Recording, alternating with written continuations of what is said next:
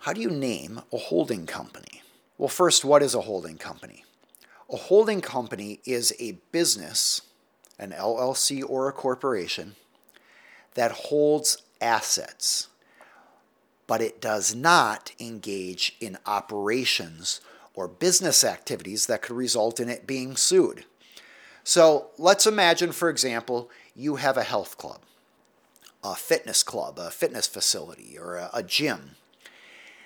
And that gym has a bunch of members. But in order to fill the gym with equipment, you had to buy the equipment. Now, what some people will do is they won't have a holding company. They'll just have one LLC. That will be the business. You fill the gym with all the equipment. But then if there's a lawsuit, you have a threat of losing all that equipment if you are found liable for the lawsuit. So I'll give you an example. Let's say one piece of equipment breaks down, and it breaks down on a really busy day. And one of the members or customers comes up to the front desk and reports to one of your staff members that that piece of equipment is broken.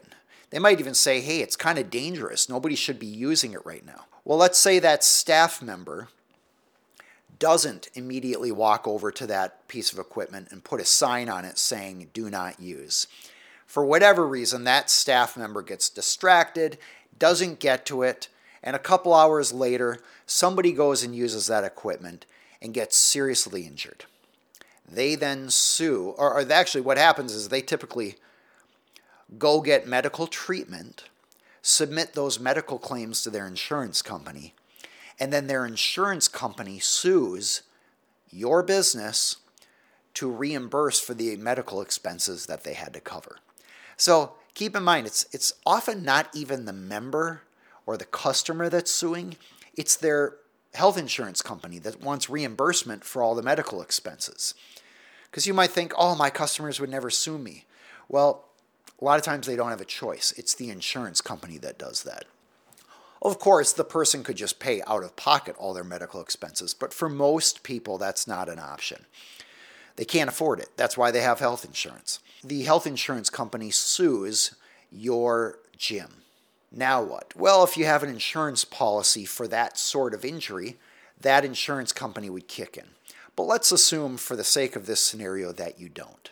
We have this lawsuit come in, and now you have to hire an attorney. So that's expensive. You're going to pay out of pocket for that because you don't have an insurance policy.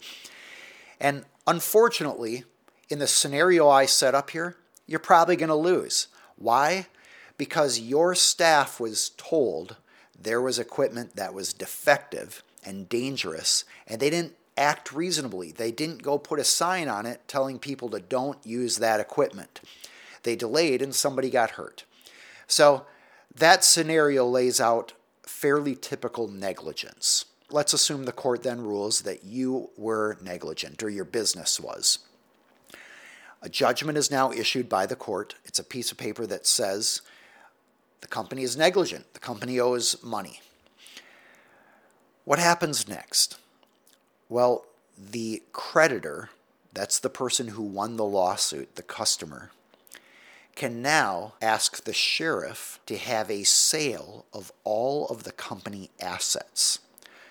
So there is a legal process where the sheriff can go in and essentially freeze the assets and conduct an auction. The sheriff typically gets a percentage of the proceeds from the auction. The remainder of the money goes to the creditor. The auction's publicly advertised, etc. So as you can see in this big scenario, you had a lot of equipment that can now be lost to a creditor. So if it was a small business or $1,000 of equipment, you probably don't care. But if it's $100,000 of equipment or more, it may make sense to have a separate company hold that equipment. So if there's a lawsuit against your gym, that separate company can't lose all of the equipment. That separate company is called a holding company. The idea is that it holds assets like gym equipment or real estate or other stuff.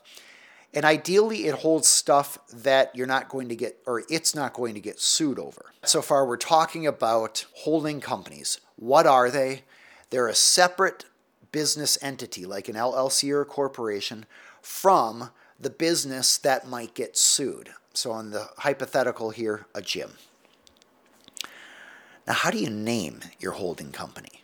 What sort of name should you do? So for example, if your gym is called Strength Fitness, do you call it the holding company Strength Fitness Holding Company? No. And I'll explain why.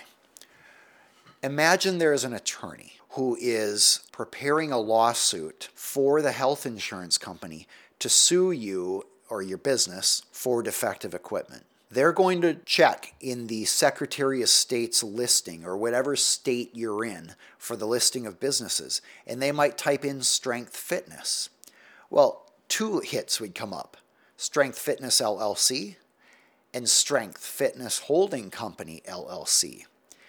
And that attorney's going to go, we maybe should sue both of them. And then in discovery, we'll figure out who's actually liable and who has assets, etc.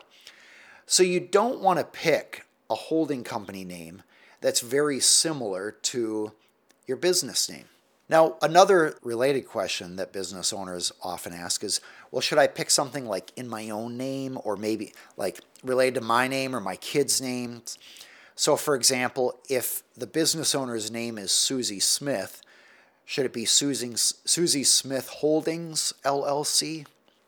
No, I don't recommend that either, because if a creative attorney is about to do a lawsuit and they type your name into the business search records, they're probably going to find your holding company. In fact, sometimes a holding company name comes up in discovery.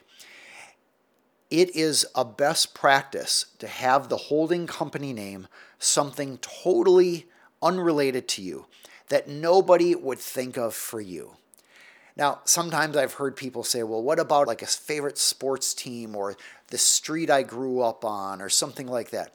I don't recommend any of those because they can be tied back to you. And I've seen where business owners try to get cute with the name, and then unfortunately, somebody finds that holding company and decides to bring legal action against it. Now, you might be able to win, but imagine now having to hire a whole separate attorney, in many cases, to defend that holding company. So if you're naming a holding company, pick a name that has nothing to do with you.